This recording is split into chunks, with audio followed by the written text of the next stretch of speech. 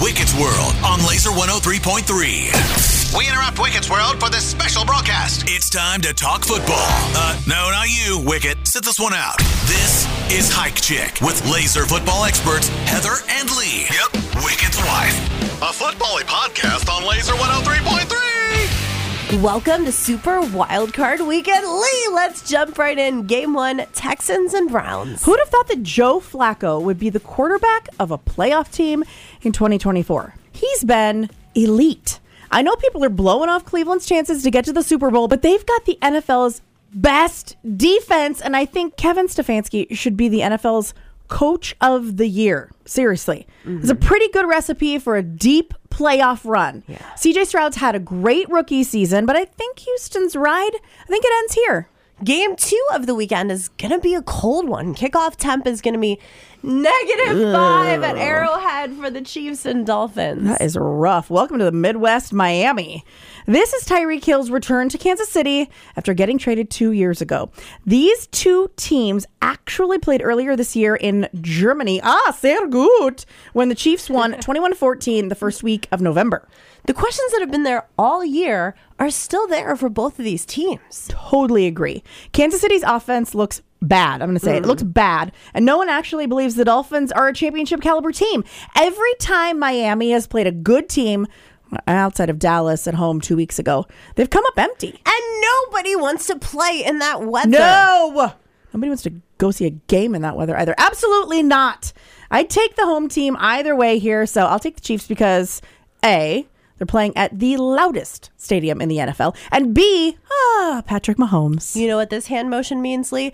Shocker. And on to the Bills and Steelers. Ooh. Mike Tomlin has still never had a losing season as head coach of the Steelers.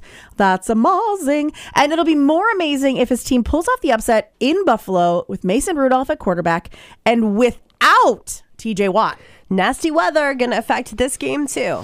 And that's where the Steelers could keep this close. Run the ball with Najee Harris and Jalen Warren and just kind of wait for Josh Allen to turn the ball over. You know it's coming. Give me the Bills in this one, but I'll gladly take the 10.5 points. Is Wickett ready for the Packers and Cowboys? The Mike McCarthy Bowl! Ready? He has been bouncing off the walls in the most awkward of ways all week. To be honest, I don't think the Packers win this game. They can, but I doubt they will.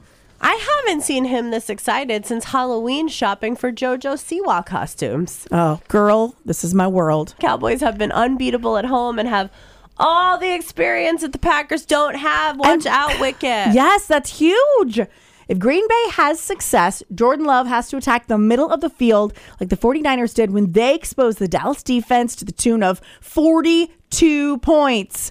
Green Bay runs a similar offense to San Francisco's, but I think this one comes down to special teams, and the Cowboys have the NFL's best kicker in Brandon Aubrey, while Green Bay's rookie kicker, Anders Carlson, has missed at least one kick in 4 of the last 5 games. Can't wait for Sunday night's game. Matt Stafford and the Rams going to Detroit. Everyone is looking at this game as the upset of the weekend.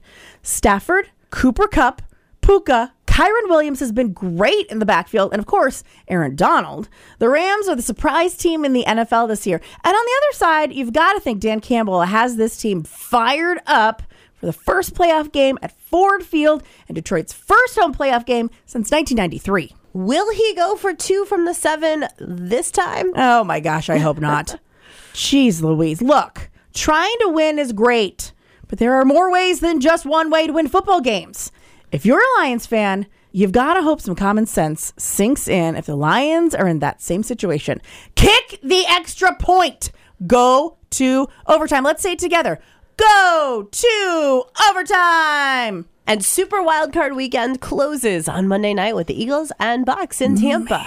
Man, Heather. Yeah. The Eagles are in a free fall. Free falling. Yeah, they're free falling. They're 2-5 in their last 7. Jalen Hurts is the NFL's 22nd ranked quarterback. Come on, baby, make it hurt so good. And popped his middle finger out last week. I'm going to pop my middle finger out at this team. A.J. Brown hurt his knee last week. Hopefully it's not too serious. And now they're on the road to a pretty good Tampa team here. So who do you like? Okay, this is tough. This is really tough because we're all waiting for Philly to snap out of it. I see you, Jason Kelsey.